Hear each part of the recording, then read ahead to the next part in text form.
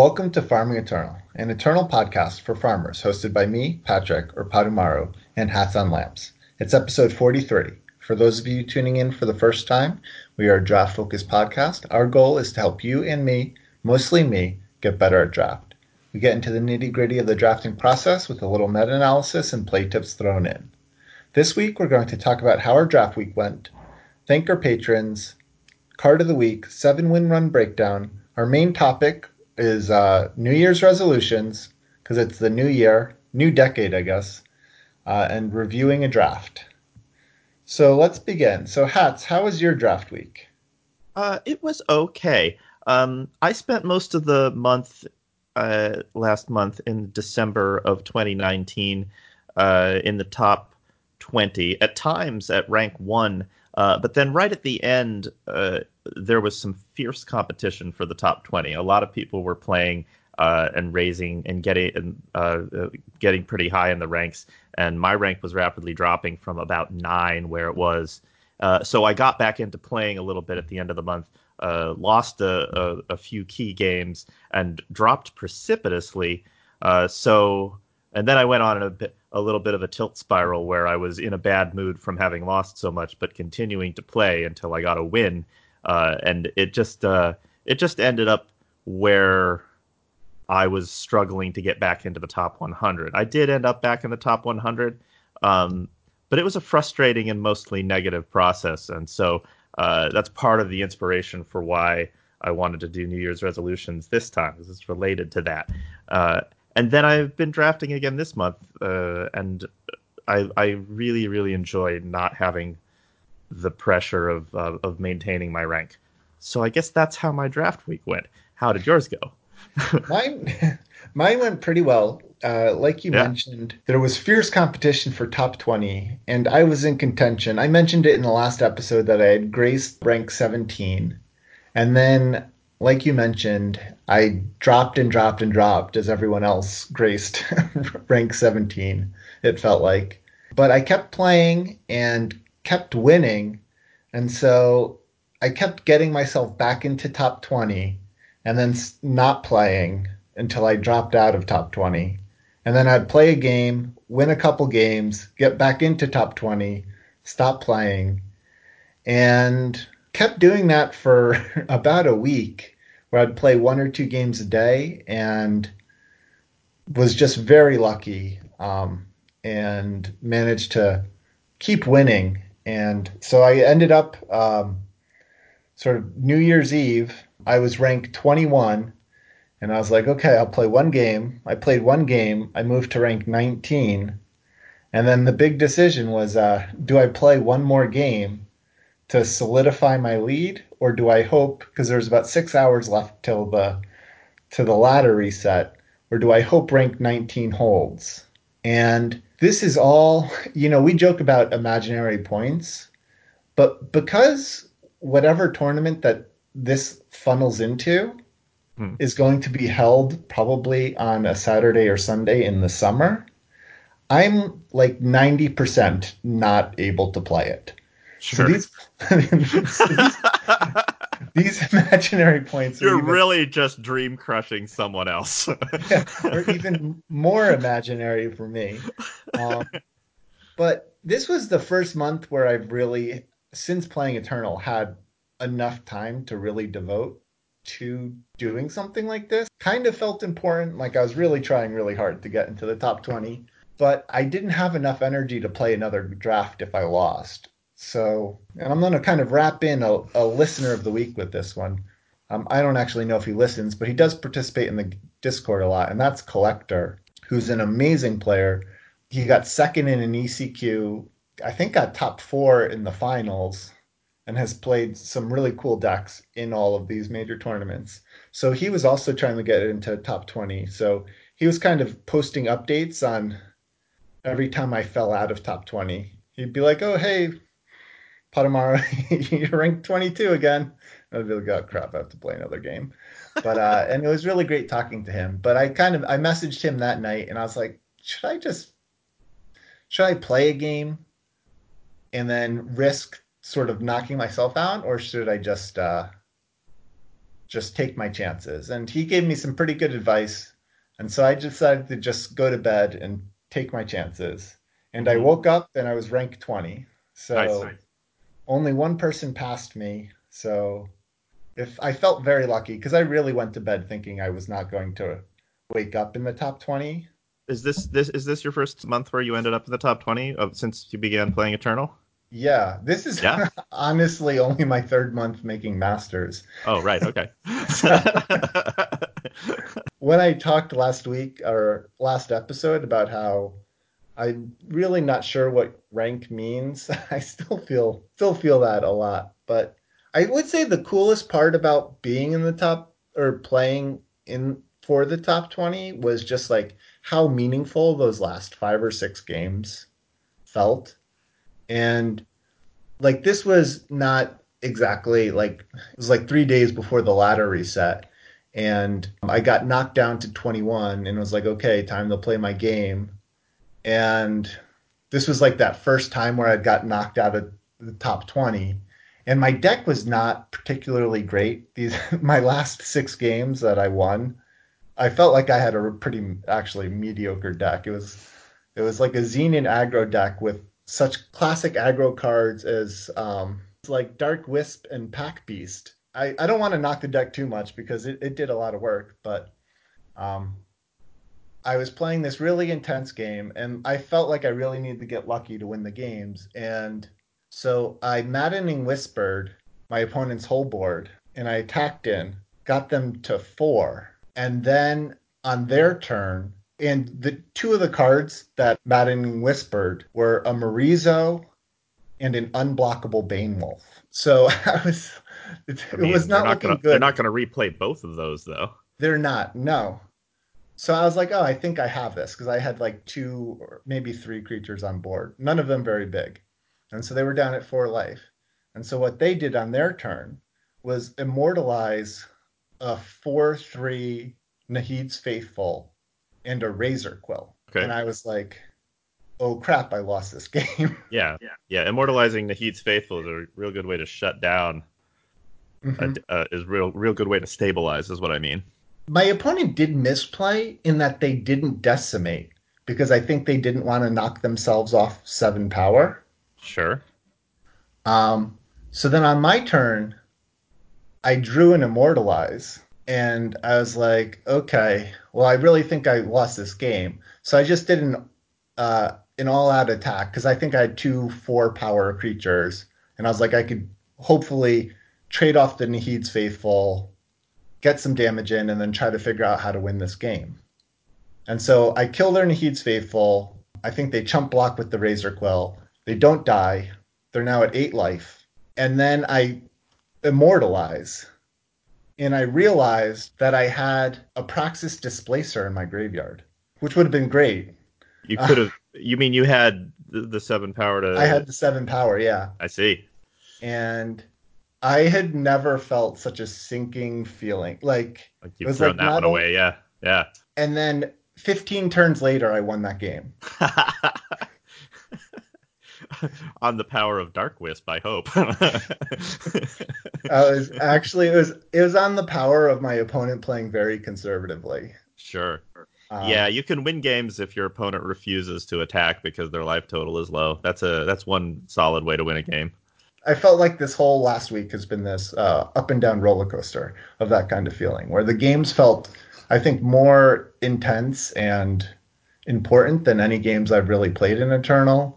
And then I think that one game, like misplaying so badly and almost losing the game, really helped me focus for the rest of my games. Yeah. Because I would have been really upset if I had like ruined my chances of getting top 20 on such a bad misplay where I had like all the pieces to win the game that turned and then Yeah. just didn't see it. Yeah, that would be rough. I Yeah. mean, you were bound to make some mistakes during some of those games.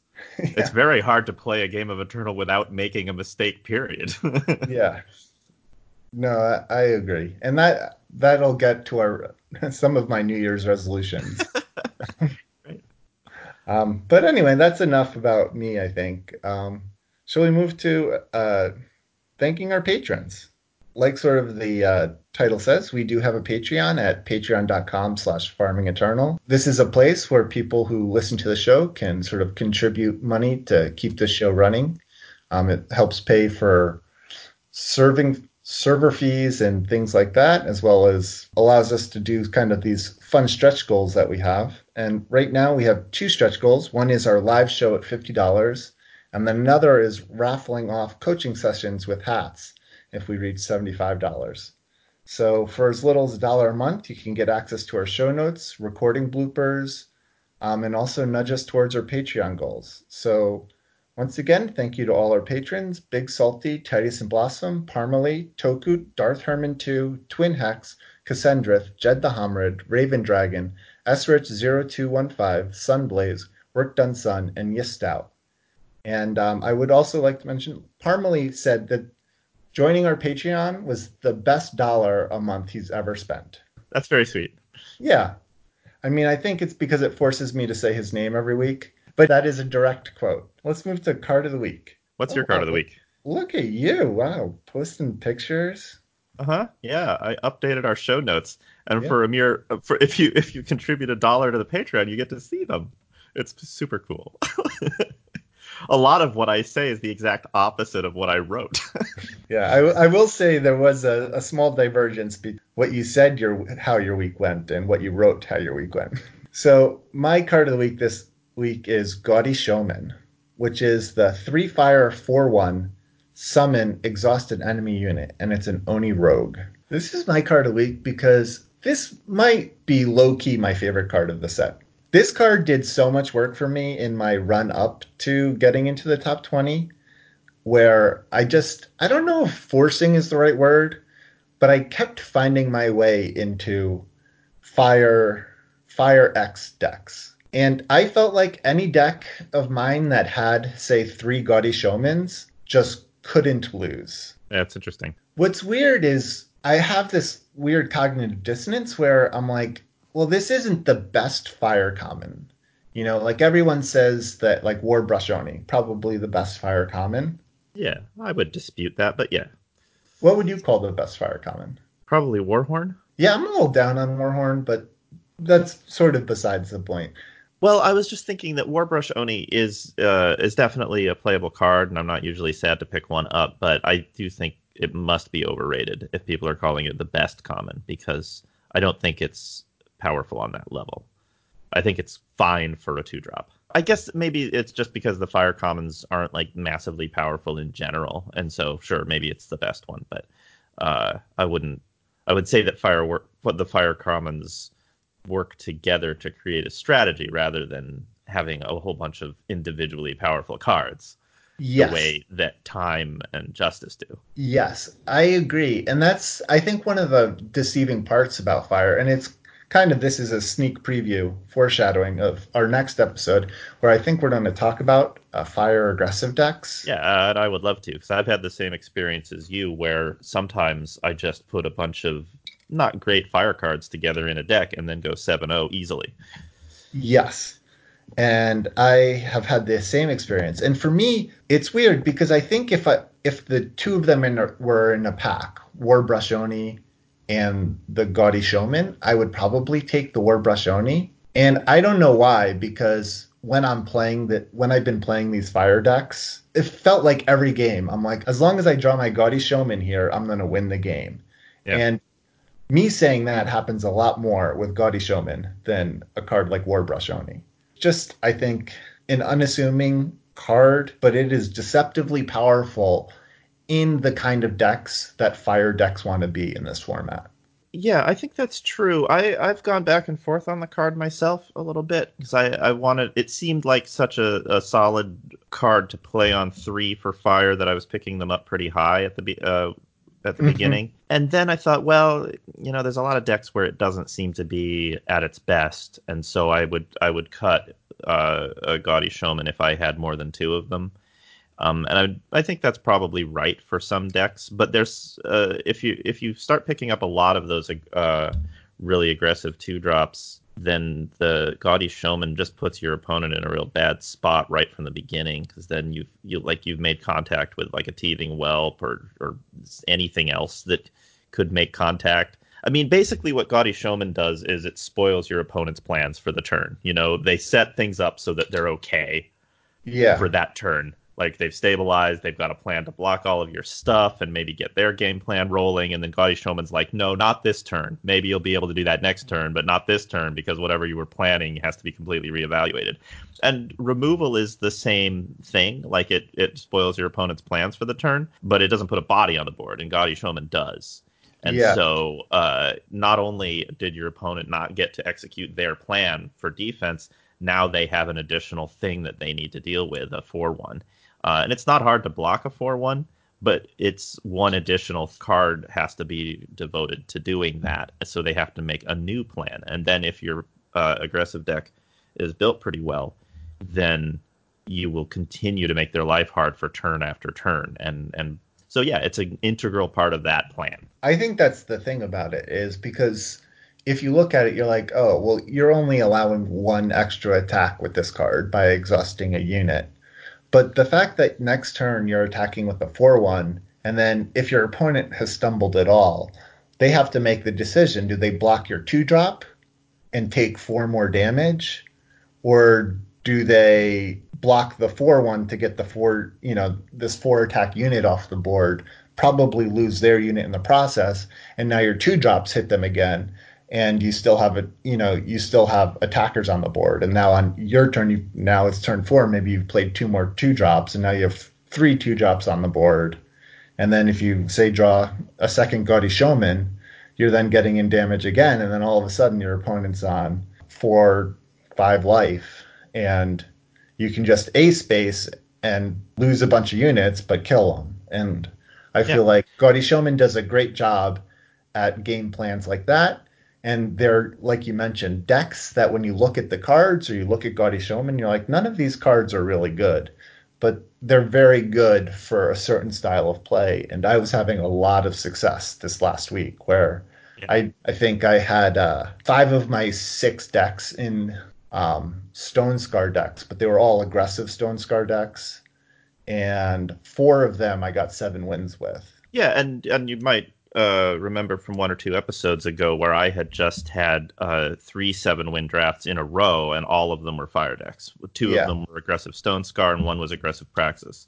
yeah. So it's I don't know if that deck is always available. I feel like I've had a few drafts where it just isn't, but it does seem like the meta of the draft format kind of shifts sometimes to where fire will be open a few drafts in a row, and then yeah, if you're willing to jump in on that, it can be super good. And Gaudy Showman, like if you looked at the deck list, I felt like was not the best card in the deck, but it honestly felt in all my games. It was the card that won me more games. Yeah, well, it allows other cards to shine because if a Yes. card is getting outclassed on the board, Gaudy Showman gives it another attack.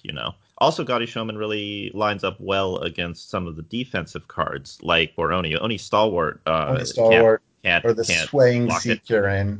Yeah, it can block it, but it trades. Swing Sea Kieran, exactly. Yeah, there's nothing for 3 cost that has more than 4 toughness. So Gaudy Showman at least gets to attack during those early turns, no matter what.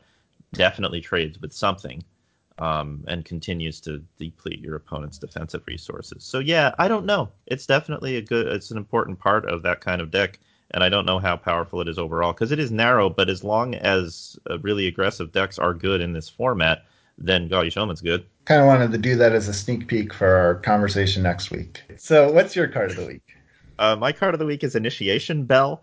This is part of the curated draft packs. It's not a Flames of Zolta card. I don't know how long this card has been around. Actually, I could have looked it up, but I think it's been around a bit. And it is a relic. It costs 3 time, and it says once per turn you may pay 1 to create and draw a 2/2 monk with endurance if you have played a spell this turn.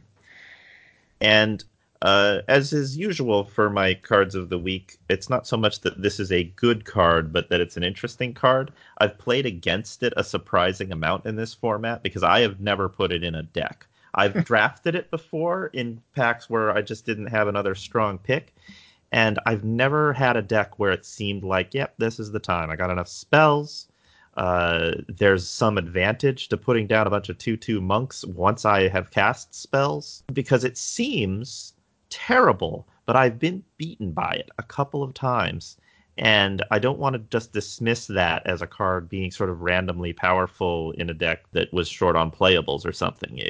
I've lost to it as part of a purposeful strategy of playing a bunch of, like, I think today I lost to a deck that was Fire Time Primal and had like some Wizened Crones in it. Although I didn't see any payoffs for them, they were there.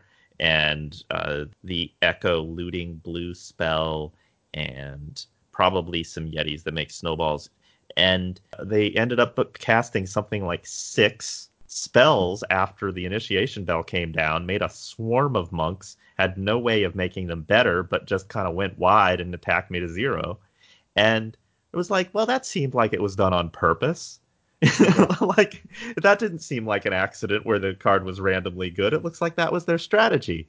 But if they hadn't drawn Initiation Bell, what would have happened? I don't know if they would have beaten me or not. But that's the question when putting a card like that in your deck, because there's no other card that does that. So if you don't draw your Initiation Bell, is your strategy still going to work? I don't know. I don't know how many spells you need, and it's basically the only spells matter card in the Spells Matters card in the entire format. So it's a mystery to me how you end up in a deck like that. But again, I don't want to dismiss it just because it doesn't seem like a good strategy, because sometimes you can't execute one of your preferred strategies, and you've got to do something weird and then execute it well. So how do you get into an Initiation Bell deck? I'm not expecting you to have an answer, and I certainly don't have an answer. I just think it's an interesting question. I don't know. What's interesting about this card is, because we kind of mentioned it when we are talking about my card, is with Warhorn. And one of the reasons I'm a little bit down on Warhorn is I've been surprised about sort of how little the 2/2s do in that deck. Mm-hmm. Like, you draw a 2/2, you play a 2/2, but that, I feel like the 2/2s end up being almost incidental. This is mostly from my opponents playing a Warhorn, where it's often felt like the games that Warhorn wins are because they played it on a flyer and I couldn't deal with it. But I'm never like, oh no, my opponent played a Warhorn and attacked in one time and got a 2/2, because the 2/2s feel almost meaningless against a lot of decks. Like, once you start playing Grodow's Favored, or in this format, big flyers and stuff, little guys, unless your opponent's being very aggressive, don't really help that much. And like a card like Initiation Bell, which is not on its face an aggressive card, unlike Warhorn, which is like also helping you on the board. You would imagine more aggressive decks are playing Warhorn, but Initiation Bell, you're like taking a turn off to play this, and then you also need enablers, and then all you get is a 2/2 out of it. It just It doesn't it's a seem weird like it card. could possibly be good. Yeah. And you have to pay 1 on top of the spell to even draw the monk, and then you have to play the monk for 2. It's very expensive. Like, if you get to activate it once in your game, then you have used 6 power over the course of at least 2 turns to make 1/2/2 endurance monk. Like, so Yeah. that's not great.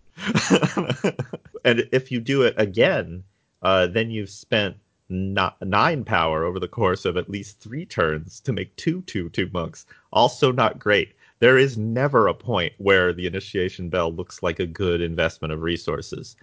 And yet it is essentially like drawing a card every time you activate it. And Yes. it's a weird card for sure, and I don't know what the strategy is, because most of the time I feel like I've got other cards that do its job better. But I think it's similar to the rings in this respect. The time one that makes a 1/1 every turn, or the Emerald Ring, which makes a +1/+1 weapon.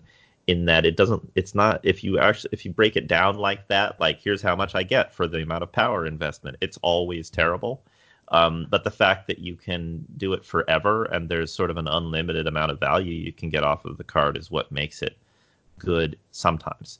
And I don't understand these kind of cards well enough instinctively to be able to really evaluate them well. I think that's part of why I don't take emerald rings, and yet sometimes I lose to them, and it's baffling to me. I don't quite understand how to play cards like that well, and which decks want them and which decks don't. It's a hole in my limited gameplay that I want to fill. Well, because a lot of those cards, I think, and this one included, feel not win more is not quite the right word. Really good when they're good, and really bad when they're bad. And I think in a lot of instances, you and I would rather just have an average or above average card in that slot that does something Yeah. every game. And like with like an Emerald Ring, it's like, well, I'd almost rather just have a unit because the unit at least do something, while there's a lot more sort of fail cases for an Emerald Ring. There sure are. Yeah, I don't want to get into like sort of holistic deck theory now because I haven't thought enough about it. I would need to like really write down some notes for that topic. But just how many slots in a limited deck can be devoted to specific purposes, and I think there's a lot of decks that want some kind of inevitability that trumps their opponent's inevitability. And if you don't have something like Kodosh Sees All or a flyer that is essentially impossible to block, or that you can keep bringing back, something like that, then something like Initiation Bell or Emerald Ring just serves that function because it clearly doesn't serve a function of tempo and not really card advantage because every advantage it creates is not really worth a card. Mm-hmm. But it does eventually win you the game over time, so it gives you inevitability, and possibly it's good to have a card like that because you're gonna get you're gonna get things like board stalls, or if you might be playing a deck that is expecting to get board stalls because you don't have the power to play a strong tempo game or whatever. Um, so I think it's probably something to do with that. And it's probably something that can be quantified and talked about with a little bit more detail than I've done here. And so maybe that's a future show topic that we're seeding now. But I think it's an interesting card, and I'm always really interested to see people playing it to see how it's gonna go for me after that thing is on the table. Because clearly, sometimes people have played it and then they basically threw away a card in their hand, and I won the game. But the times when my opponent have had some sort of insight and been like, you know what, I can execute this plan now, this weird Spells Matters plan in a format that doesn't support it at all. I'm going to do it, and then they do it. I'm like, well, I'm going to pay attention. So we move on to 7 Win Run Breakdown. Yes, we should. Okay, so this is our long-standing data collection project here at Farming Eternal, where our listeners email us their 7 Win drafts to farmingeternal@gmail.com or post them on the 7 Win channel of the Farming Eternal Discord, where we accept exported deck lists and any kind of Eternal Warcry link. We take this information from our listeners, compile it into a spreadsheet, and do some analysis on it and hope to draw some conclusions. And then we try to share those conclusions with our listeners. So the first thing we do is thank John Holio for actually doing all the work. And then we thank all the listeners who sent in lists. So our new contributors, and we have a few this week, are One-Eyed Jack, Chatted, Inoperable, King Neb, Nothership's Dad, who did a draft, Skodo, and Vader, as well as our veteran contributors, Agent Dynamo, Ant-Man Rising, Ben Gracier, Charmish, Collector, Damien R., Darth Herman 2, E Moneybag, Gato Sujo, Hats on Lamps, Jacob P., Jed the Homrid, Joey Andy Huve, Jose Carlos 2121, Jungle Spider, Cassandrith, Kidlit 1490, Meagles, Mercurio Blue, Nothership, Out on a Limb, Padomaru, Raven Dragon, Reprieve, Rofer, Sakarnin, SSJ 1997, Spiffy Man, Starstorm, Tarzan, Tempest Dragon King, Titus and Blossom, and Twin Hex. All right, well, thank you. We obviously got a lot of people sending in deck lists this past 2 weeks, so we appreciate it. Is there any change in the meta analysis? Like, are cards rising or falling? Factions rising or falling? Yeah, we haven't. We still don't have the card by card spreadsheet sort of up and running. Ben sort of taking a hiatus, kind of put a bit of damper in that, Sure. and I didn't spend very much time working on it because as I mentioned in how my draft week went, I spent a lot of time trying to get into the top 20. So I was maybe a little negligent on both editing the podcast and doing sort of podcast related extracurricular activities. But as far as the faction breakdowns, it's very similar.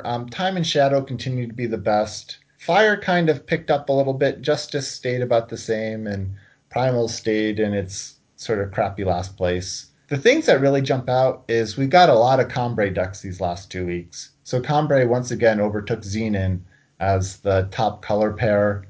And the other thing that's, I think, really of note is just how many decks have splash. So about a little over 40% of decks have splashes. And most of those splashes, like we mentioned last week, are primal. People are playing a lot more sort of 2-3 color decks. I personally have found I'm a little bit more comfortable splashing as I get more familiar with a format. Because I sort of know what splashes I'm likely to be able to pull off, whereas at first it's almost completely experimental. Like, is this even going to work? Yeah. But like I'll pick up those sort of splashable primal cards a little bit easier now. For example, like I'll just take a Lightning Sprite no matter what, or a Permafrost no matter what, because I'll probably be able to play the thing. And another thing that often happens is if I'm in a time and something else, I'll pick up like Champion Grapplers in Pack 2, because I'm fairly sure I'll be able to throw in some fire influence and play them, and it's usually worth doing that. So yeah, that kind of thing that I tend to avoid at first when I'm exploring a format, because I just want to make sure that I have enough playables and I'm reading signals right and all of that stuff.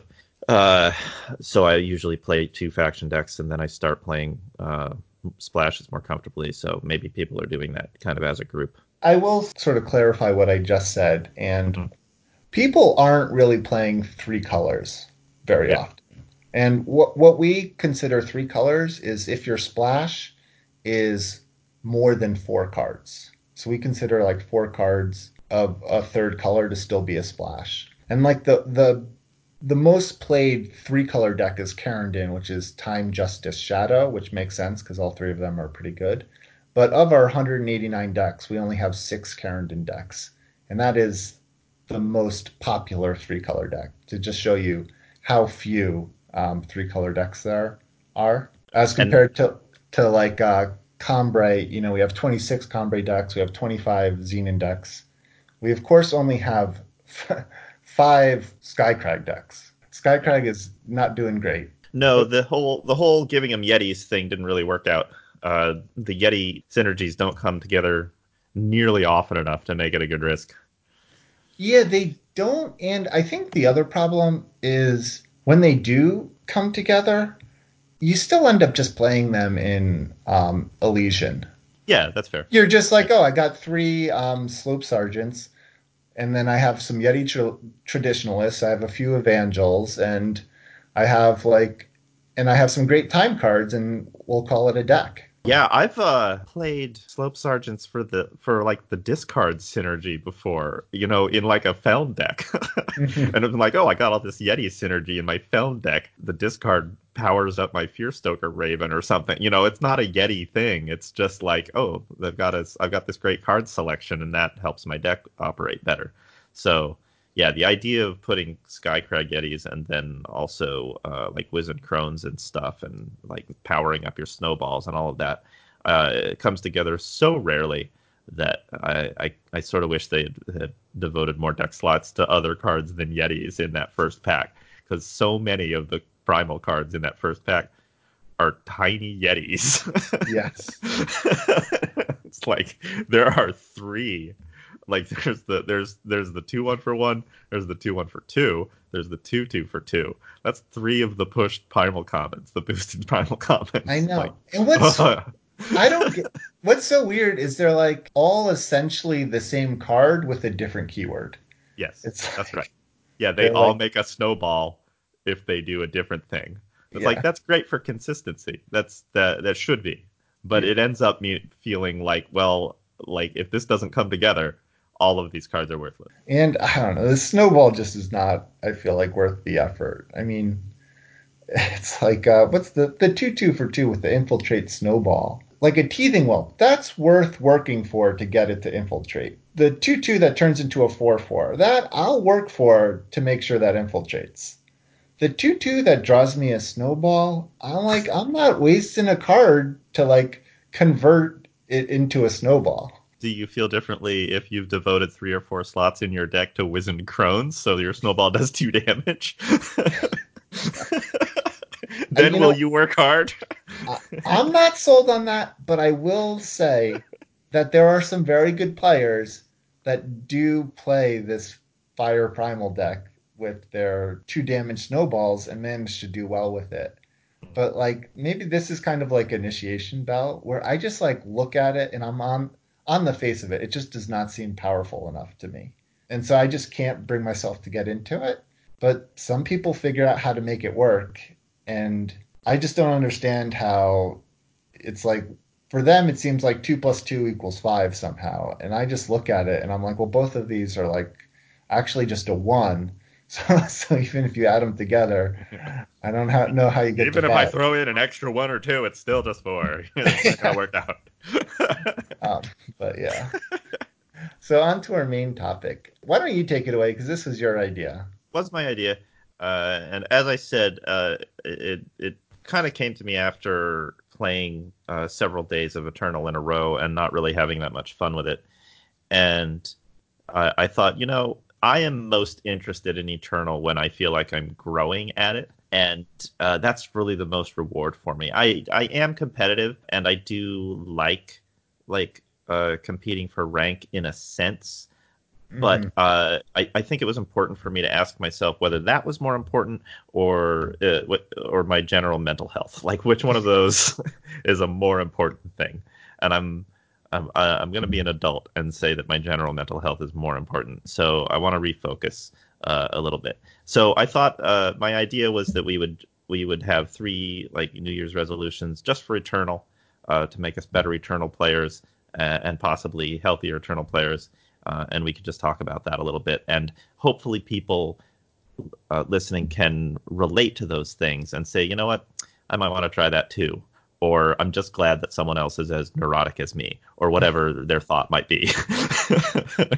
So I'll just jump right into it. My first one is play only when it's fun. And that I think is important for playing well and for mental health. I play really badly when I am losing, and that's just tilt. That's called playing on tilt. And it's a really identifiable feeling, I can tell, like, I can feel it in my brain almost physically. Like it's there's part of me that's going, you do not know how to play this game right anymore, and yet you're still doing it. But I'm much more likely to jump back into a draft if I've lost the last one really badly than if I've won. A lot of times when I win a draft, I'm like, great, I did it. I won Eternal. I'm done for the day. And it's a struggle to even get back in the queue if I feel like, no, maybe I could play a little bit more because I want to have something else to talk about on my podcast or whatever. But if I lose, I will play any number of games until I start winning again. And it feels more like gambling at that point than it does like playing a game. And I want to avoid that. Like, I want to sort of get back to a state where the only reason I'm playing is because it's a hobby that I love, not so much an obligation. I Hmm. started feeling like it was an obligation before I was on this podcast, back when I first like made rank 1 and held on to it for a little while. I was like, oh, now part of my life is maintaining being one of the best limited players of Eternal. And I think freeing myself of the responsibility to do that is would be super good. And also, I'm more able to make good observations about the game and have insights if I'm not afraid of losing, because part of being a really good limited player is being flexible. And when I'm afraid of losing, I'm less flexible. I'm like, I gotta, draft only the best strategies and only the best archetypes and like make the best card evaluations. And I think that leaves out the part of the game that lets you play cards like Initiation Bell or like Skycrag, Wizened Crone decks and all of that kind of thing well, because you never learn how to do those things because they're too Hmm. risky. And once you become risk averse, yeah, you become a worse player. It's a very, very complicated game with a lot of moving parts, and it would be very, I don't know if what the word is, but it's very prideful to think that Hmm. I've already mastered it. But after you win like 3 drafts in a row, which I've done a few times, it feels like, oh, I figured this game out, and then I realize I haven't, and it's like maybe I could have not had that whole experience be such a roller coaster and just say, hey, great, I won a few games in a row. I've learned some things, but I shouldn't expect to keep winning. I feel like a lot of that resonates with me, where when I lose, I'm much more likely to redraft and requeue and use up all my gold and then start breaking into my gems and just get angrier and angrier. Part of the problem is because off the days where I can do multiple drafts are few and far between. So when I start one of those days with like 2 1 3s in a row, and I was like, oh, well, today was my day to like draft. And then I'm just like, I keep drafting even though I'm not having fun anymore. But I have this mix of where I want to turn my luck around, but also I'm like, well, I'm like sick in bed today. So I'm like, all I have to do is the only thing I have to do today is draft. So I just have to keep drafting. And I get into these spirals. The one thing, and this will kind of talk a little bit about my resolution, is like I use the term sort of tilting off and keep drafting, but I sometimes have trouble seeing what I'm doing wrong that's like causing me to get these strings of losses where I don't feel like I'm playing worse. I don't feel like I'm at first drafting worse by the end where I'm just like only drafting horrible JPS curse discard you know Can I curse make a curse discard mill discard synergies. self mill removal pile sacrifice deck? I can do that, right? Yeah. Yeah, that that's when I know things have really gone off the rails. But like there's like this period in between where I'm just like I don't understand why I'm losing. I don't feel like I'm playing poorly. I don't feel like my decks are bad. And I'm just like this is like my fourth 1 2 or 2 3 in a row. And it's just like it's just infuriating. And then I just blame it because I consider myself like a fairly unlucky person, which is obviously not true since I had a few fairly good lucky runs there. But yeah, it's just like I don't know. It's weird where I yeah, I just have trouble seeing what I'm doing wrong and then figuring out what to change. And then the other thing that was kind of interesting about what you said is the other thing I struggle with a little bit is like you were talking about like oh I won 3 drafts in a row. I figured out this format, and I almost have the exact opposite problem where even when I'm doing well, I'm constantly second guessing myself Mhm. and worrying that I'm doing it wrong. And it's just like when I went on that hot streak with all of these Stone Scar decks, and I was like, I felt like I really figured out a strategy that was working well with me, and I was winning a lot of games. And then I'd go into a draft and be like, oh, I'm probably trying to force Stone Scar here, so I better just like take only non-fire shadow cards to make sure that I'm not forcing it. And then I like derail myself because I'm worrying that I'm forcing a deck just because I had success with it and not really and sort of like losing sort of objective focus where I almost like psych myself out of good decks because I'm worried that I'm drafting improperly or whatever, even though I'm having success with it. I think that's a good thing to be aware of. If you're having success, go ahead and trust it for sure. Also, if you're doing well, it's not necessarily luck. You might have actually worked hard and improved at the game and can take some credit for that. I think that's a fair thing. There's a very small handful of people that ended up in the top 20. So even if you had a couple of very lucky runs, uh, uh, you did a good job getting there, you know? Yeah. Yeah, well, that deck where I won 6 games in a row with to keep myself in the top 20. The January 1st, I immediately lost 2 games in a row with it Sure. and went Well, six that's luck, three. sure. So, That part's luck. but I'm not saying there's no luck in Eternal. no, There's a I know. huge I amount. was like, no, but it was just like if I just in case I need to be put in my place, I Yeah, was like, you're oh on the no, job. it's I can I'm still able to lose at this game. Yeah. Number two is trust your instincts. I think I have very good instincts about this game. Um, like a lot of like, I actually think that I was was playing a little bit better in some ways before I started getting more involved in the community and trying to figure out like what other people were drafting and started looking at tier lists and things like that. Uh, and that doesn't mean that other people were making mistakes, but that I had a style that was working for me, Mhm. um, and incorporating. I don't really like tier lists because I think that the tier lists are based on the people creating the tier lists' particular set of skills. There's a lot of skills in limited and playing limited, and so some cards are clearly more powerful than others. So tier lists aren't completely uh, not valuable, but they are. I think if you just rate cards without taking into account, um, I don't think I'm saying anything new here, really.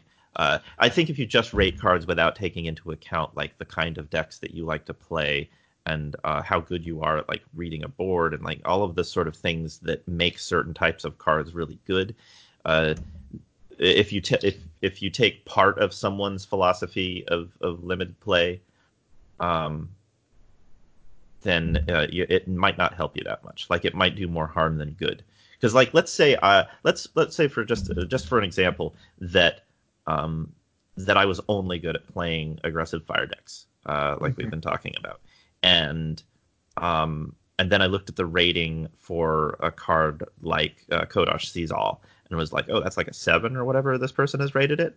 Well, then I'm definitely going to start throwing Kodosh Sees All into my aggressive justice decks, like my Rakano decks that I like to play with my Onis. And then somehow that wouldn't work out for me. Be like, well, that person is wrong and they're wrong about everything, like, but I would be like, I would have lost some games and I would, like, it's hard to tell what the difference is between that gut feeling that I've developed through playing games my whole life, and then the advice someone else has recently given me about that exact situation. And that can get confusing because once I start mixing those two things together, that's when I find myself lost in the middle of a draft. I'm like, I have no idea which of these cards is good right now because I don't know whether I'm listening to myself or like all of the other information that I've absorbed this week. And obviously all that stuff integrates into an overall like outlook on a format or a game or something eventually. But I think I end up lost a lot when I get too far away from sort of my own natural ability to analyze a game like this, Mhm. and I want to get back to that a little bit because I think I was a more consistent player when I was making my own analysis on cards and really like trusting that sort of. I get a feeling when my opponent plays a card. I'm sure everyone does. When my opponent plays a card that's like, oh, that's going to be hard to deal with, and I get the same feeling like when I play a card, I'm like, my opponent's going to have a hard time dealing with this. And I think in a way, no amount of cerebral analysis of the Eternal cards can replace that Mhm. instinctive like that feeling. The same thing like when you catch a ball, like don't think too hard about catching the ball, just catch the stupid thing. It's a little bit like that where you really do know what cards are good and what cards are bad, but then you don't trust your own knowledge and you look to other people as an authority, and then things can get confused. I think and it ties into what you were saying, where like you can be doing really well, but then not necessarily trust that your instincts are what are bringing you there. It's that you kind of are going to need to reevaluate because you must be on some sort of a lucky streak. But no, part of it is that your instincts brought you there, not just on card evaluation, but on what other people are doing that are leaving these kinds of cards in the packs and allowing you to draft this kind of deck. Yeah. I've gone through entire formats where I sort of was drafting a type of deck, usually an aggressive red deck, that other people weren't valuing high enough because I just had the instinct that that was going to be the way to go for a while, and just like won all the time. And I think those things happen all the time. Like the meta will shift and be like, hey, there's this kind of card seems to be available a lot more than it used to be, and my instinct tells me to jump on that. But the advice that everyone's given me, such as like, you just take Grodov's favorite over everything else, will interfere with it, and then I'll end up in a bad time deck because I saw a couple of Grodov's favorites and I didn't trust my instinct that it was still a good idea to going to do whatever it is that I'm talking about that I should have been doing. Yeah, I agree. I've been thinking about this a little bit because I kind of been hanging out a little bit in the main Eternal Discord, the draft section, and there's a couple players in there who are often hanging out and helping people with their drafts in sort of a what's the pick kind of way. And our drafting styles are so different, and we end up arguing about these picks, and like this is sort of solidified my thoughts. Well, solidified. We had an argument about fire, and they were sort of talking about how you wanted to avoid fire because there's no really good fire cards, and I was like, I think fire is actually really strong and really great, but I agree there's no good fire cards. But I think it really speaks to your instinct thing where you're just like, yes, there's no way for me to like really explain what I mean, but I'm telling you, Gaudy Showman is the best card in this deck. It's like, and I know it's not the best card. Like the analogy that I think of a little bit is like cards like Opt or Brainstorm or Ponder from Magic, where you're just like, well, this is just like a one mana cantrip that doesn't really do anything, and when you don't really understand the game, that's all it is to you. You're like, this isn't really a card, and then you're like, no, this is like the best card in your deck. It doesn't win you the game, but it actually is the card that wins you the game because it helps you find the card that will eventually win the game for you. I mean, this was like a small example. I guess my greater point was, despite us having three What's the Pick channels in our Discord, it's just like I was thinking a lot this week sort of about how both useful and useless those are. Because like one of the things I worry about is you sort of like what you're saying is you post a pick, people give their suggestions, and because there's no right way, and I think this is a fact that people don't appreciate enough, but the more I do this podcast, the more I believe there's like really no right way to draft. There's no objective correct way. There's a lot of ways that fit well with the drafter. And so I think you really need to use these like what's the pick or getting advice. You need to really listen to that advice through the lens of the kind of drafter you are and use it to help you understand as compared to just take it as fact. Because, one of the things I was thinking about is I was helping, giving advice on picks and stuff. And then these people were drafting decks that I would draft, like with these like aggressive fire decks. And I was like, well, they might not play this deck the way I would play it. And the deck just might not be very good for their play style. So I'm like leading them to this deck, and I'm like at the end, I'm like, wow, this is a really great deck. I would love to play this deck. And then you like look at it and you're like, well, none of these cards are really good. So if they're not playing as instinctively aggressive as I am, this deck might not actually work for them.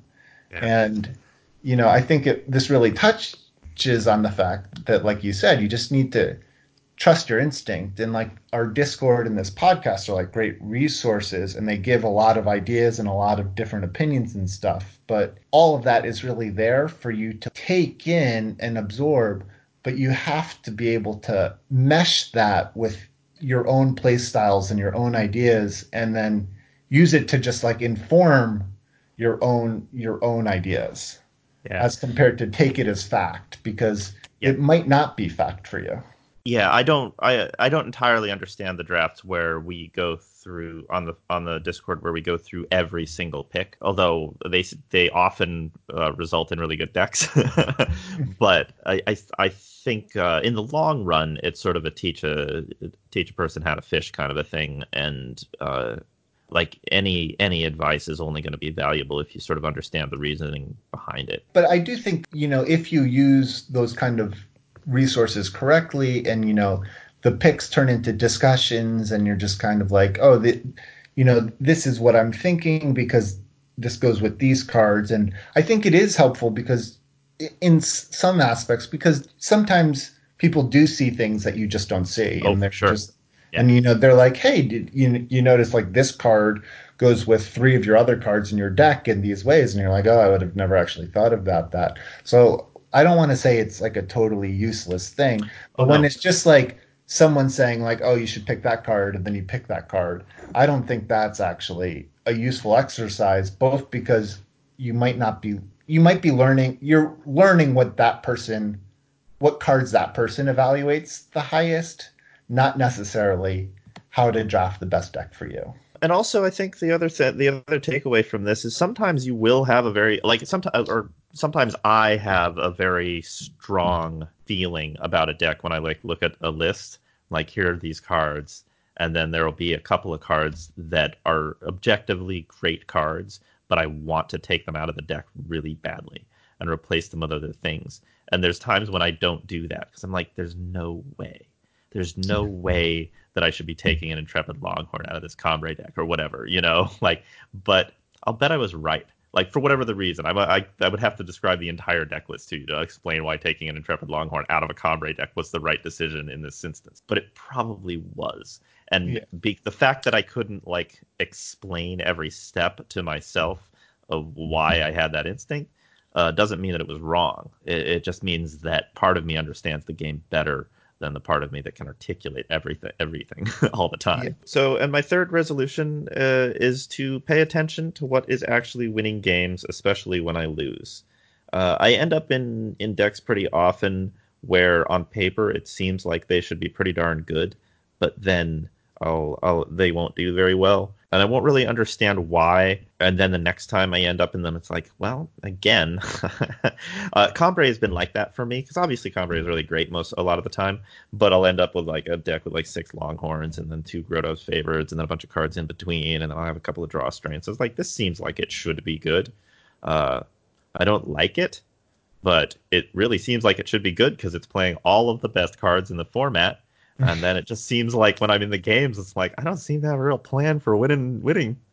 I don't know what's going on, but it's not going well. Yeah. Even the games I'm winning don't feel good, but I did everything right. So this kind of ties into the trust your instincts and kind of thing too. But in those games, my focus is actually usually in the wrong place. It's not why is my deck not working. It's working fine. It's not working as well as my opponent's deck, and that's the problem. And paying attention to why my opponents are doing well, and really basically never chalking it up to luck unless it's obviously luck, I think is a practice that I want to be in more of, is to focus more on what my opponents are doing than what I'm doing. Because I'm fine. Like, I'm pretty good at Eternal at this point in general. I can take care of myself as far as playing a deck reasonably well, but Hmm. I'm often not giving my opponents enough credit for doing things in a purposeful way, especially if they seem to be a little inexperienced and have some cards in their deck that I definitely wouldn't be playing. Then part of me, despite my like all of my best advice to myself, is like, well, you can kind of dismiss the rest of the things that they're doing as well.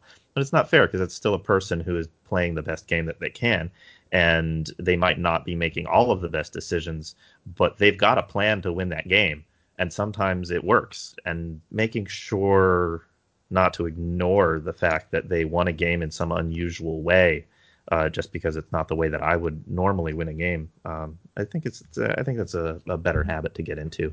That's one of the main things that I don't think I do enough is giving opponents credit and paying attention to what their strategy was and incorporating it into my game the next time I draft. So Yeah. I don't really have any more to say about that one. Yeah, no, this is another one that resonates with me. And the way that it does for me is there are a number of quote unquote good cards in this format that, like, whenever my opponent plays, seem to do really well. And then when I play, seem to do nothing. And I have a lot of trouble figuring out why that is. Like, one of those cards is like Longtail Cavalry, where it's Yeah. just everyone is higher on that card than I am. And I've seen it do crazy stuff, but the card just never does anything for me, and I don't particularly like the card. And I don't know if it's like my play style is wrong, or like if I'm doing something wrong. And Immortalize is almost that card is almost like that for me. It's like I don't understand how my opponents always have like great decimate targets for it, and then when I have it, it's like bad Dark Return. It's one of those things. It's like, is the card not as good as people think, or am I playing it wrong? And how can I expand my play range to optimize these even good cards? And I have a lot of trouble figuring that out. I think it's that's one of the hardest things for me is like figuring out how to expand the types of decks and cards that I'm able to play well. Yeah, Because like I can play the game. I do know how to play Eternal. I can play certain strategies very well and have a lot of success with it. But I think, and I guess I'll talk about this a little bit later in one of my resolutions, but I feel like I have a narrower range than I should. And sure. I haven't figured out how to expand that yet. Yeah, unfortunately, when you're playing against an opponent doing something well that you're not used to doing, you don't get to see the draft part of their game. You know, you don't get to Yes. see how they got there and how they were prioritizing cards that let them end up in that deck. So there's a big piece of the puzzle missing. There's only so much that you can learn, which I guess is where watching good streamers comes in. Would you like to share some of your resolutions?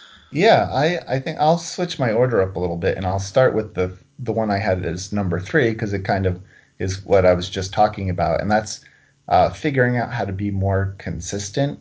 I think and I don't know exactly why this is, but I tend to be a very streaky player in that where I got 4 of 5 drafts were 7 wins, and my other draft was 5 wins that really pushed me into the top 20.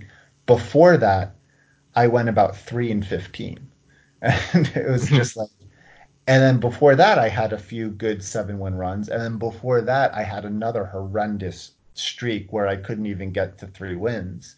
And this is kind of like both your 1 and 3, where, it's like some of it is tilt drafting, but often I don't feel like I'm playing poorly. And it's just like I don't understand how I can do 6 drafts in a row where I feel like I'm not doing anything horrendously wrong and just have them all be disasters.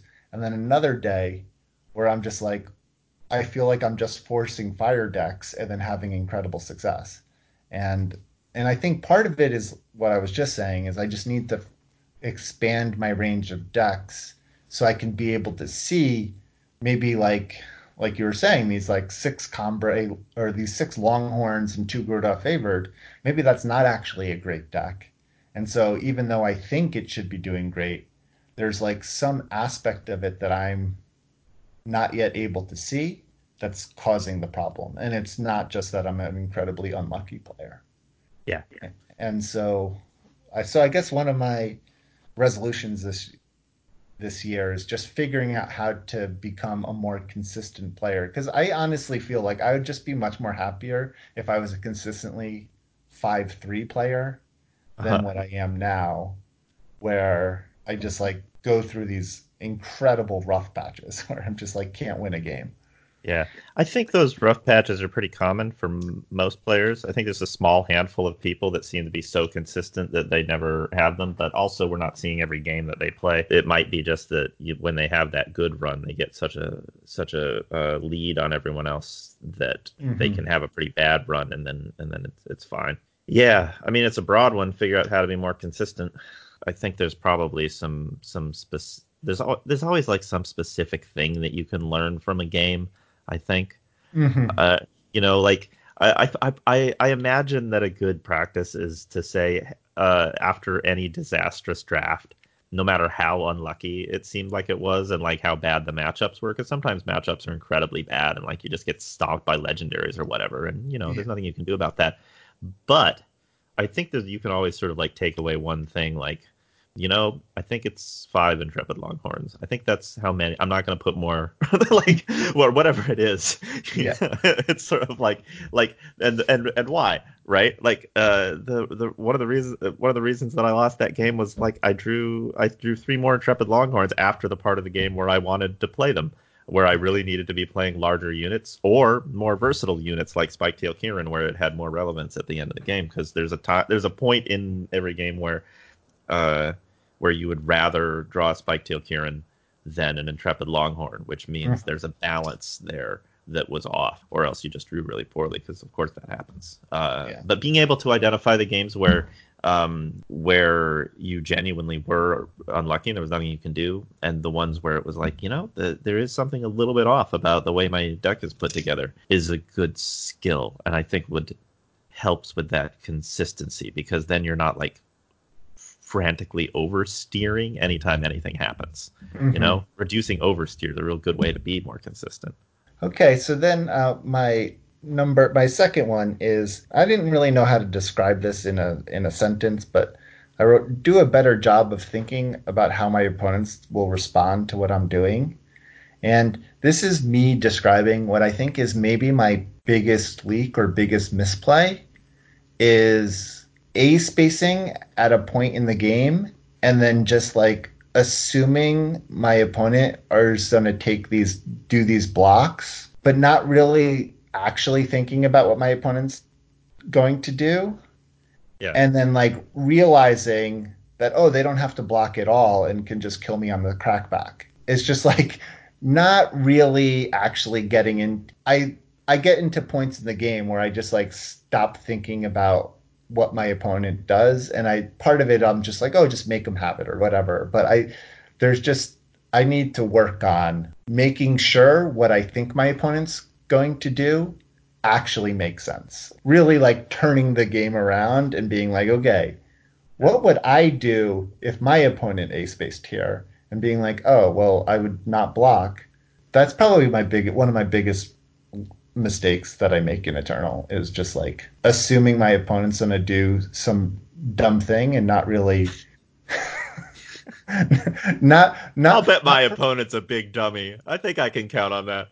yeah and not really I'll bet they don't even really want to win this game. yeah not really thinking about what an actual opponent would do Yeah.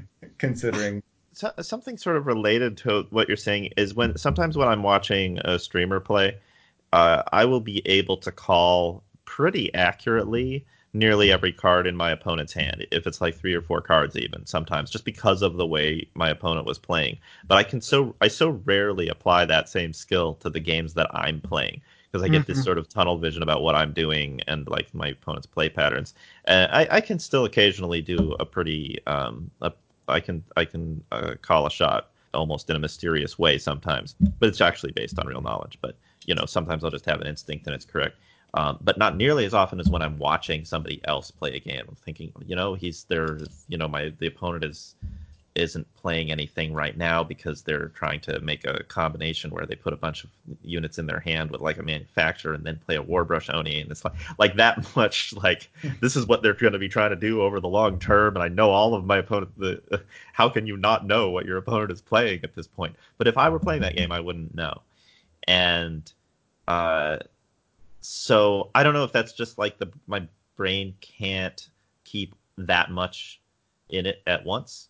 Mhm. If I should be like keeping notes on paper while I'm playing, like every time my opponent does something mysterious, like figure out what the reason for it is and become the most intolerable person to play against Okay. of all, because I take my entire time every turn analyzing everything. I don't know if that's the right thing to do.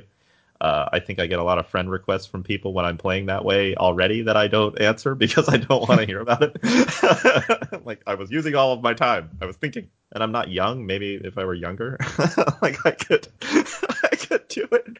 But you're absolutely right that thinking about what your opponent is likely to actually do based on what they've done up until that point is mandatory. Not even like a good skill to have, but it's sort of like you got to do that.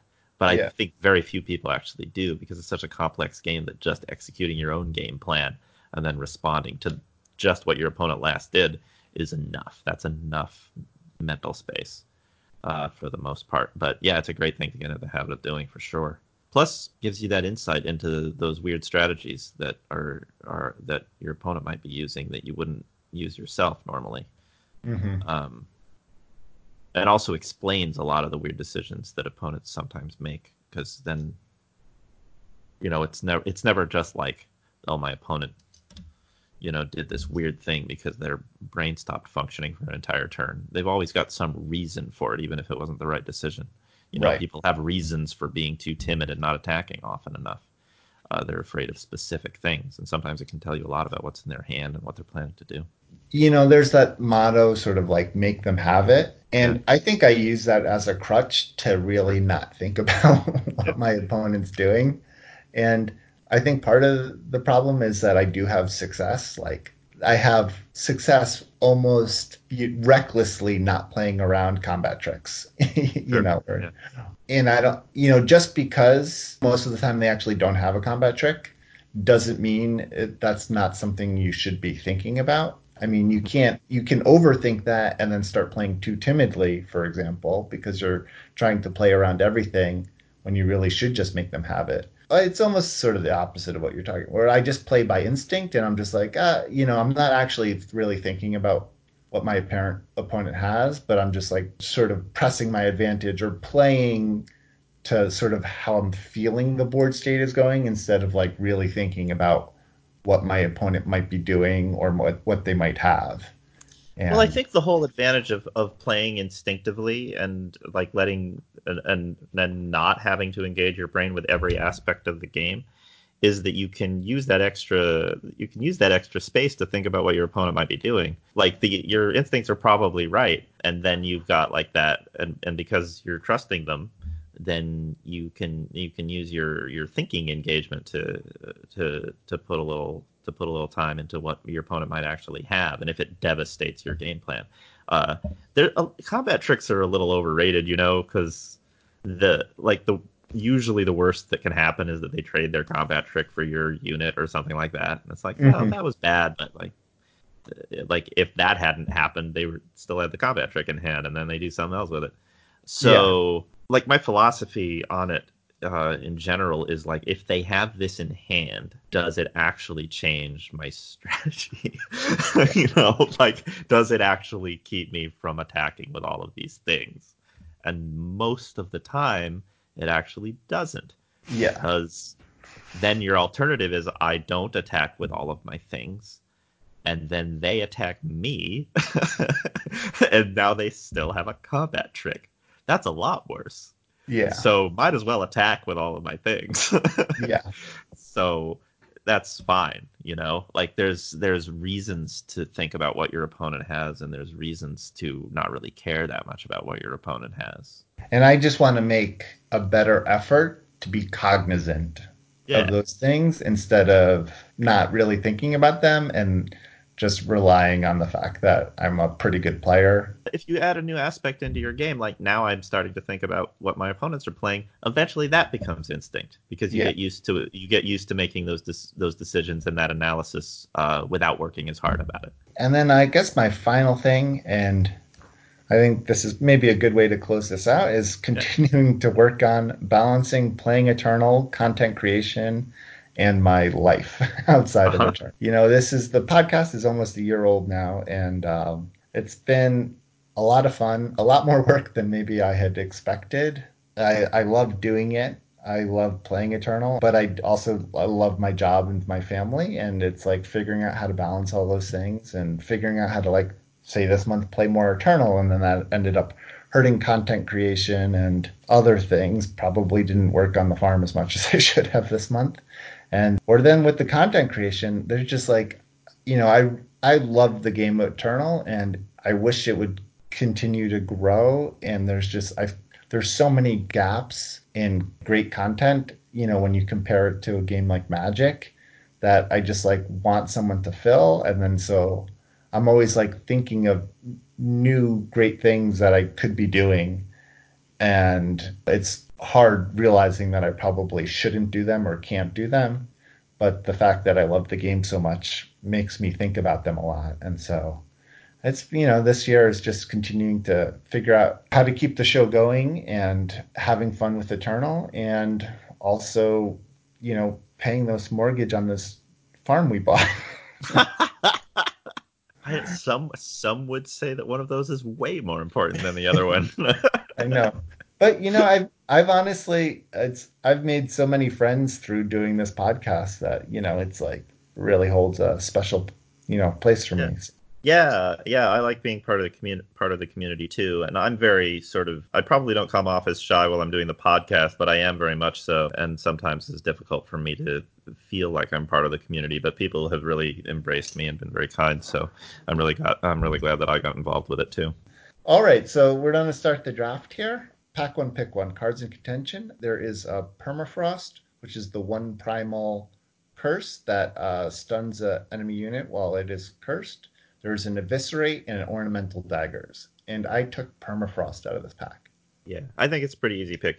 Permafrost and Eviscerate do very similar things. One costs one and one costs five. Yes, exactly. I know. The nice thing about Permafrost is a very splashable card. Knowing my draft tendencies, I tend to not stay as open as maybe I should be once I start getting. I talked about this last week with cards like Teriax Hatchling, where I keep getting third pick Teriax Hatchlings and then thinking I'm in Primal or Time and screwing myself over. Yeah. All right, so pick two, cards in contention. There is a Cabal Repeater, which is the 2 Shadow 3/2. You pay 3 and twist to give all your units +1 attack and deadly for the turn. There's a Huru Fledgling. There's a Dural's Frostking. There's a Display of Ambition and a Horn of Plenty. And I took the Horn of Plenty from this pack. I usually don't pick up Horn of Plenty that this early. I think I value the card a little bit lower than some folks. I'll certainly play them in my decks, but maybe this is just a thing that I won't be able to. It's certainly a playable and good card. I just don't think it's as good in the set where twist isn't a big thing. But also, it's not a boosted card, and so it's kind of cool to be able to pick it up because it's an effect that you might not have in your deck at all. So it's certainly a card that's reasonable to pick up here. I would pick Cabal Repeater because it's one of my favorite cards, and I think it's immensely powerful for a 2-drop. And also, I guess Shadow and Time are both great Yeah. factions, so there's not really a difference there. But Cabal Repeater gives you an effect that you can't get anywhere else too, and also it's on a 3/2 body. I just feel like maybe it's a little bit one of my pet cards, and I overvalue it, but I think it's terrific. So I would take it there. Two things. I took the Horn of Plenty for sort of the reasons you outlined, in that it's not a boosted card. It's a very and so there's no easy way to get this effect. The only other one is the rare from Fox. And maybe I'm just still used to playing it from how many you could get in set 6. So I just feel like a lot of my drafts, I'm like, oh, if I had a Horn of Plenty, this would be really great. Yeah. And so that's why I kind of snatched one up when I saw one.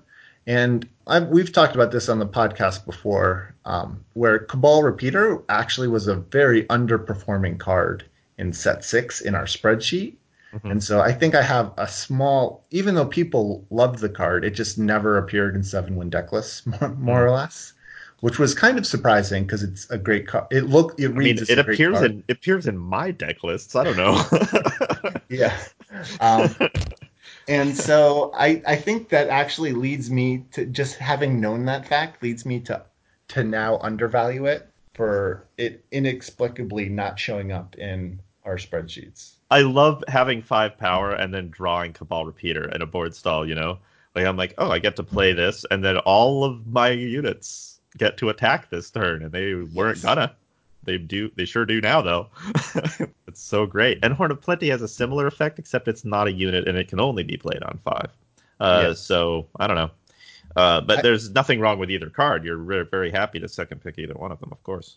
Yeah, someone could go back because I did do it at Cabal Repeater as a card of the week in one of the episodes, and Ben did give a very good defense on why it's not as good as it looks. Mm-hmm. So maybe when he listens to this episode, he could chime in Discord and Sure. remind me, because I agree. It's every time I read it, I forget what he says because it looks so strong. Yeah, But I I know. did take Horn of Plenty. So right now we Okay. have a Permafrost and a Horn of Plenty.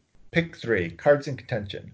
There's a Seed of Fury, which is the Skycrag seat. There is a Fall Short, a Seek Power, an Archive Curator, and a Tord Test Pilot. And I Yeah, took the Archive Curator. I would too. Yeah, Archive Curator is great. A lot of what makes Grotov's favorite great, but it's cheaper and it flies. So Yes. Though I will say it doesn't block quite as well in this format because there's such big cards like the Draconis. Maybe it's just Draconis. I guess it blocks a Marsh Dragon. It blocks Marsh Dragon fine. It blocks all of those 3/3s that end up littering the board eventually. I mean, it's a pretty defensive card, but and then eventually it gets to peck in a little bit. But it's just sort of pseudo removal with a body. There's no way it can be a bad card. Yeah, no, I agree.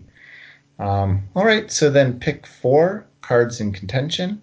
There's a Lethrai Target Caller, a Tremor Shocker, Razor Quill, and a Learned Herbalist. I took the Tremor Shocker from this pack. I think I probably would take Tremor Shocker there too. A lot of people are really high on Lethrai Target Caller, and it's certainly a strong card, but it's also a very difficult to play card, so I don't value it early in a draft sometimes, unless it's a clear standout in a pack.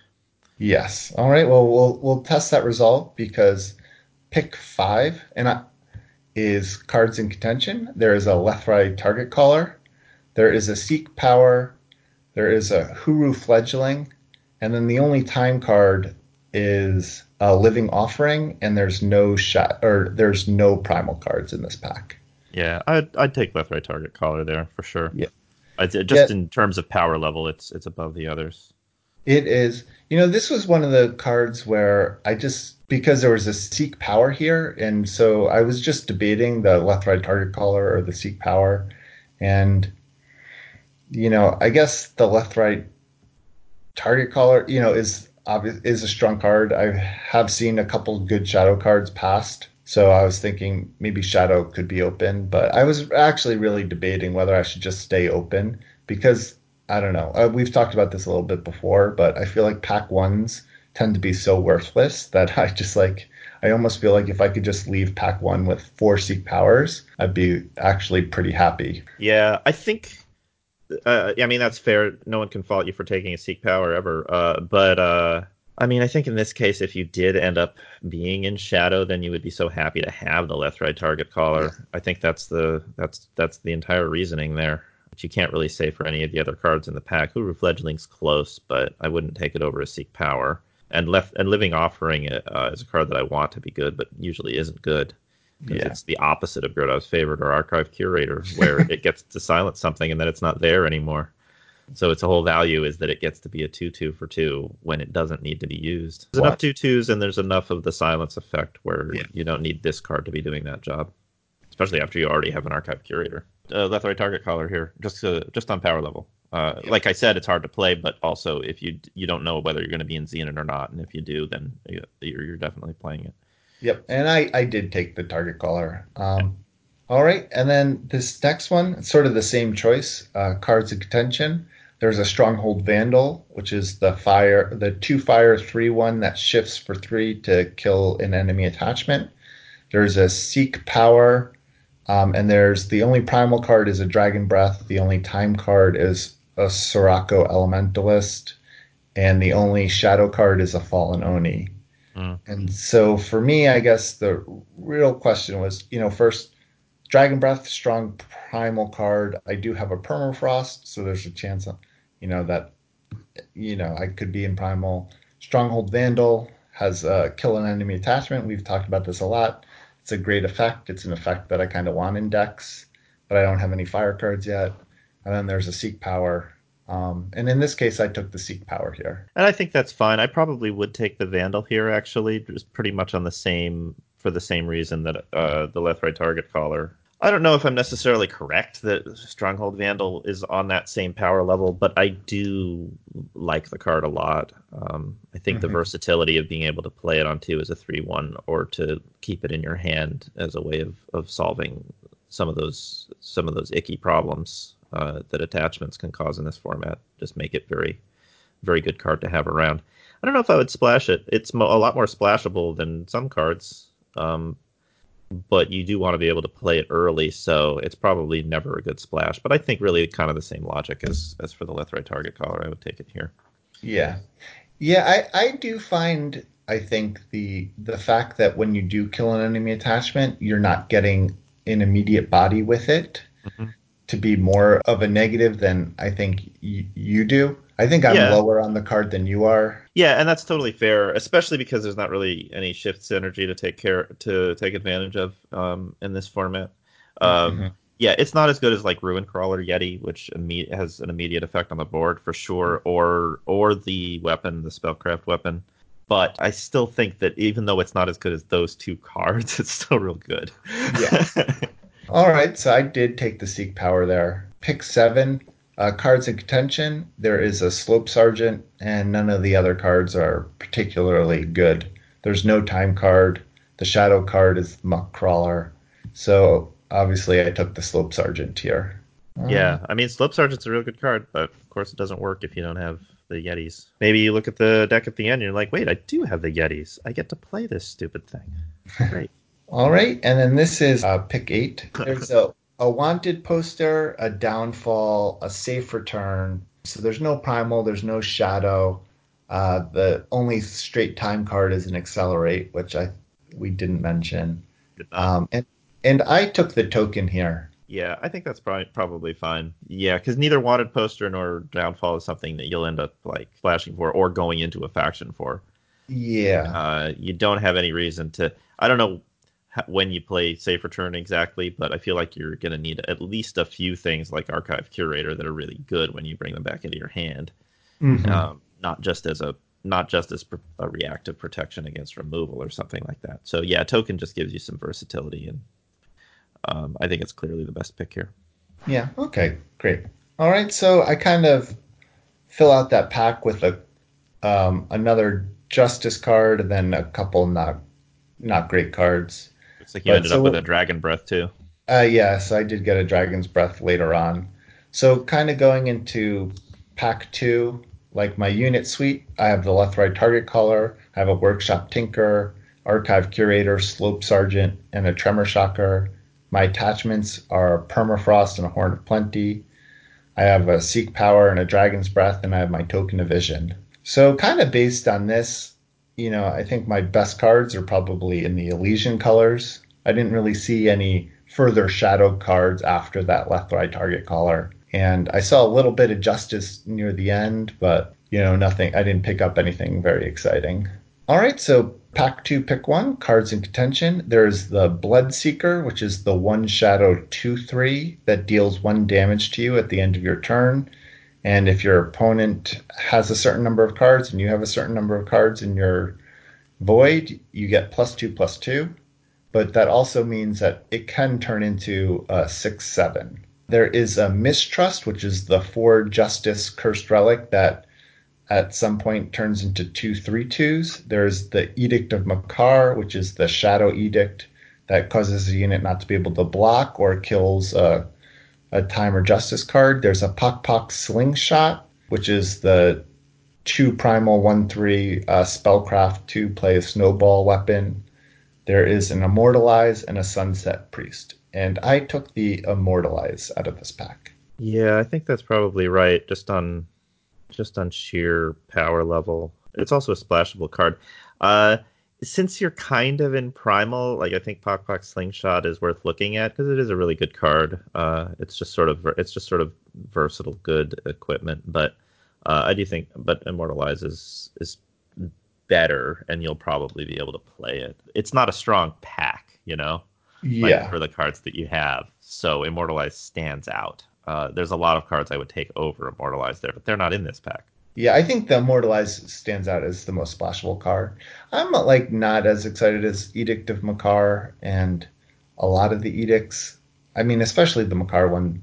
Even though Time Justice are two great factions to hit, I'm just always nervous about having cards that can be potentially dead in your hand. Yeah, I usually find room for the edict if my deck is generally strong anyway, and then I don't need the edict. But when it's good, it'll be incredible.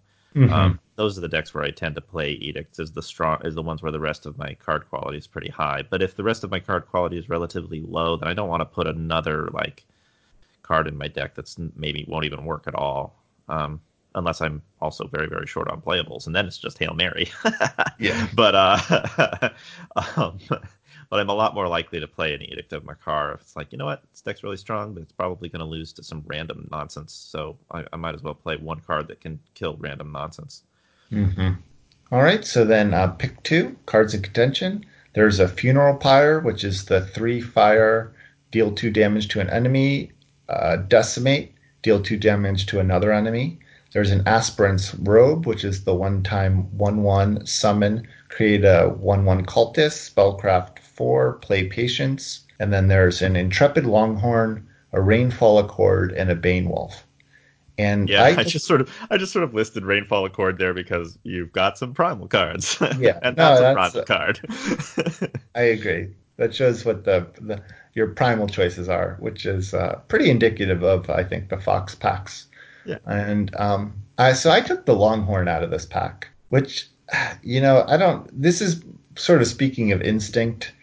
I think this is maybe not. I don't. Well, I guess what would you take? Here, let's see. You're not in fire yet at all. Aspirant's Robes isn't a strong card. It's just sort of like a good sort of average space filler card that does a lot of things okay. Got this immortalized, and so Bane Wolf is a good 7-drop, but you're probably not going to be short on expensive game enders. So, like you would pick the Bane Wolf if there was nothing better. So yeah, the chance that this is one of those drafts where you get 1,000 Intrepid Longhorns passed to you, and you ended up in Combray even though you weren't planning to, makes it worth taking the Longhorn here. So I would probably take the Longhorn too. That's what I've been doing lately. That's what put me in Combray a few times, is because people will pass like half a dozen of these things, and then it's great, and you've got one of the best 2-drops in the whole game. Yeah, and I kind of talked about this a few episodes ago with Acclaimed Artisan. I think these like early 2-color cards, because people I think leave pack one thinking they're in a color, and so like you said, these get passed really late because people are like, oh, I don't want to take this because I'm not in Combray yet. And so if you can snag a couple of these 2-color cards early and then really solidify yourself in a deck because they're so strong compared to a lot of the other commons, the single color commons. And so I've been kind of doing this where I take a Intrepid Longhorn short or I take an Acclaimed Artisan short just to see if it works out, even if I'm not necessarily in those colors yet. If there's like a Grodow's favorite or something in this, I obviously would take that over that. Or if there's another Immortalize, for example, I would probably take a second Immortalize here over the Intrepid Longhorn because I'm not sure I'm going to play the Longhorn, but I took the Longhorn here. So then pick three cards in contention. There's a couple good primal uncommons. There's the Brutish Interloper, which is the 3 primal 2/4 that has Reckless and grows bigger and then grows even bigger. There is the Tidecaller, which is the 3 primal 3/3 that can play a 4/4 thing with charge that sacrifices itself at the end of the turn. There is a Zoltan Brushfang, which is the 1-time 1/2 that eventually gains deadly and then grows. There is a Zoltan Paladin. There is Thunderstrike Raven and a Wilderness Refuge. So the card I took was actually the Zoltan Paladin, which is Uh, maybe one of the weakest of the cards we listed. yeah, it kind of is. I mean, I can see your reasoning though, because if you do end up in Combray, then then it's a 2-drop and it's playable. Um, what I find happening a lot of the time is that if I end up in Combray, then there's so many superior 2-drops that I end up cutting the Sultan Paladin a lot of the time. Mm-hmm. So it's almost not worth picking one up, even if you know it's going to be playable later. It's not like there's a lot of great alternatives in this pack, but I think I would actually take the Tidecaller. I don't know if that's right, but again, trying to trust my instincts, and if there's a chance that I might play Primal, and if there's a chance that it might be one of the main colors, I really like Tidecaller. Even if it just once hits your opponent in the face with a living wave, it was way better than a 3/3 for 3. I wouldn't take the Yes. Brutish Interloper because that's restricted to a very small number of decks, I think, that are able to play it successfully. It needs a lot of support to be good because it has Reckless, so often it just dies. Yeah. um, but I love Tidecaller. I probably more than I should because I've had a lot of success with it in the last format when the packs were reversed, of just sort of gradually wearing people down with waves. And it's not that hard to activate it a couple of times, and then it's ridiculous for a 3-drop. But Mm-hmm. I guess I could be considering Thunderclaw Raven if I'm looking at 3-drops. So I like Tidecaller a lot better than Thunderclaw Raven. Yeah. Um, anyway, but yeah, and then the other thing is Zoltan Brushfang. You're pretty sure you're going to be in time at this point, but again, it's a card that needs a lot of support to be good. Like I've had Zoltan Brushfang in a deck with like 3 ornamental daggers, and then it was very, very, very good. But if you don't have that kind of support for it, then it's not really great. Then it's a 1-2. Yeah, I exactly. I This shows how hard it is for me to pick a Zoltan Brushfang since I picked a Zoltan Paladin over it. Yeah, a Even Zoltan though Brushfang in your main faction for sure. I know. Yeah, you might get that support later for it. You throw a draw strength on it. It's like, oh, now it's really good. It's a 3/4 with deadly. Cool, Yeah, but you don't have that in your deck yet. You have no idea if you're gonna get the kind of support you need to make it a good card. yeah, and we're Whereas gonna Zoltan have. Paladin is at least always going to be a 3/2. And I don't know. I think people. I don't know if this is true. I feel like people underrate Zoltan Paladin. I mean, the fact that it has 3 attack is, it's It means it's that it kind can it's trade kind for a of lot doing of a free drop. Longhorn impression there. It is, and again, the real reason that I wouldn't take it there isn't because it's not a good 2 drop. It's because I'm almost certainly going to end up with too many 2 drops if I'm in Combre specifically. All right, so then going into pick four, cards in contention, there is another Zoltan Brushfang. Sure is. There, there is a Linrai Evangel, because Hats want to make this primal deck work. Uh-huh. There is a Nahid's Faithful, a Yeti Griffin Rider, a Metal, and then a card that Hats didn't mention in these cards in contention. There's a Prancing Griffin, and that is the card I took actually. This is probably not a defensible pick. I think these last 2 picks are probably showing I was a little too geared in on this the Longhorn that I took. I don't know. Like I said, I'd rather take a Prancing Griffin than a Zoltan Brushfang. I do see your point about maybe having taken a couple of these primal cards, but the fact that I passed the Tide Caller makes it, even harder for me to take, say, the Linrai Evangel here, Sure. which I don't know if that should affect my decision, but it is, it's one of those things that happens. You have to have enough playables at the end of the day. So if you split your picks too far into the draft, then it becomes hard to assemble a deck. So in that sense, yeah, it should influence your picks. I do think that you were probably trying too hard to make Combre work after one Intrepid Longhorn. However, I don't think that's necessarily wrong because sometimes it does work out. You probably have enough playables if you go into Combre one way or another.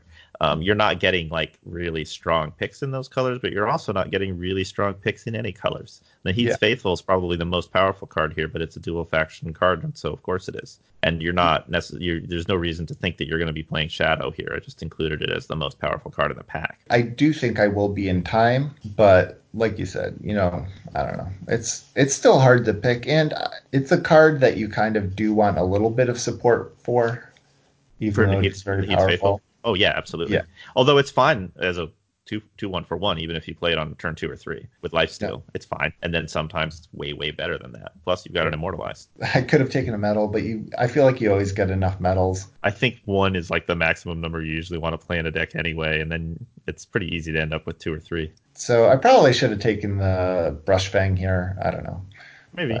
I probably would have taken Linrai Evangel, but maybe I'm trying too hard to make a primal deck work. But it turns on your slope sergeant. Um, no, it does. Right. We'll go through a couple more picks here. So this Let's is see. pick 5 of pack 2. Sure.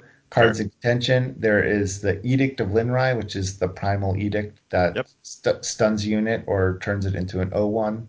There is a Metal. There's a Wonderlust Kirin. There's a Torture, and there's a Wilderness Refuge. And so I finally broke down and took the Metal out of this pack. I think it's fine. I don't know. I think I'm at this point in the draft. I'm still probably thinking that metal is not going to be worth all that much. Like you'll end up with you can only play so many combat tricks in your deck, and metal's an only okay one, and don't have a single card so far that has mastery or anything. Like the best that it's going to be is you're attacking your 6/6 Tremor Shocker into some stuff, and maybe they double Yes. block and you metal and get rid of them.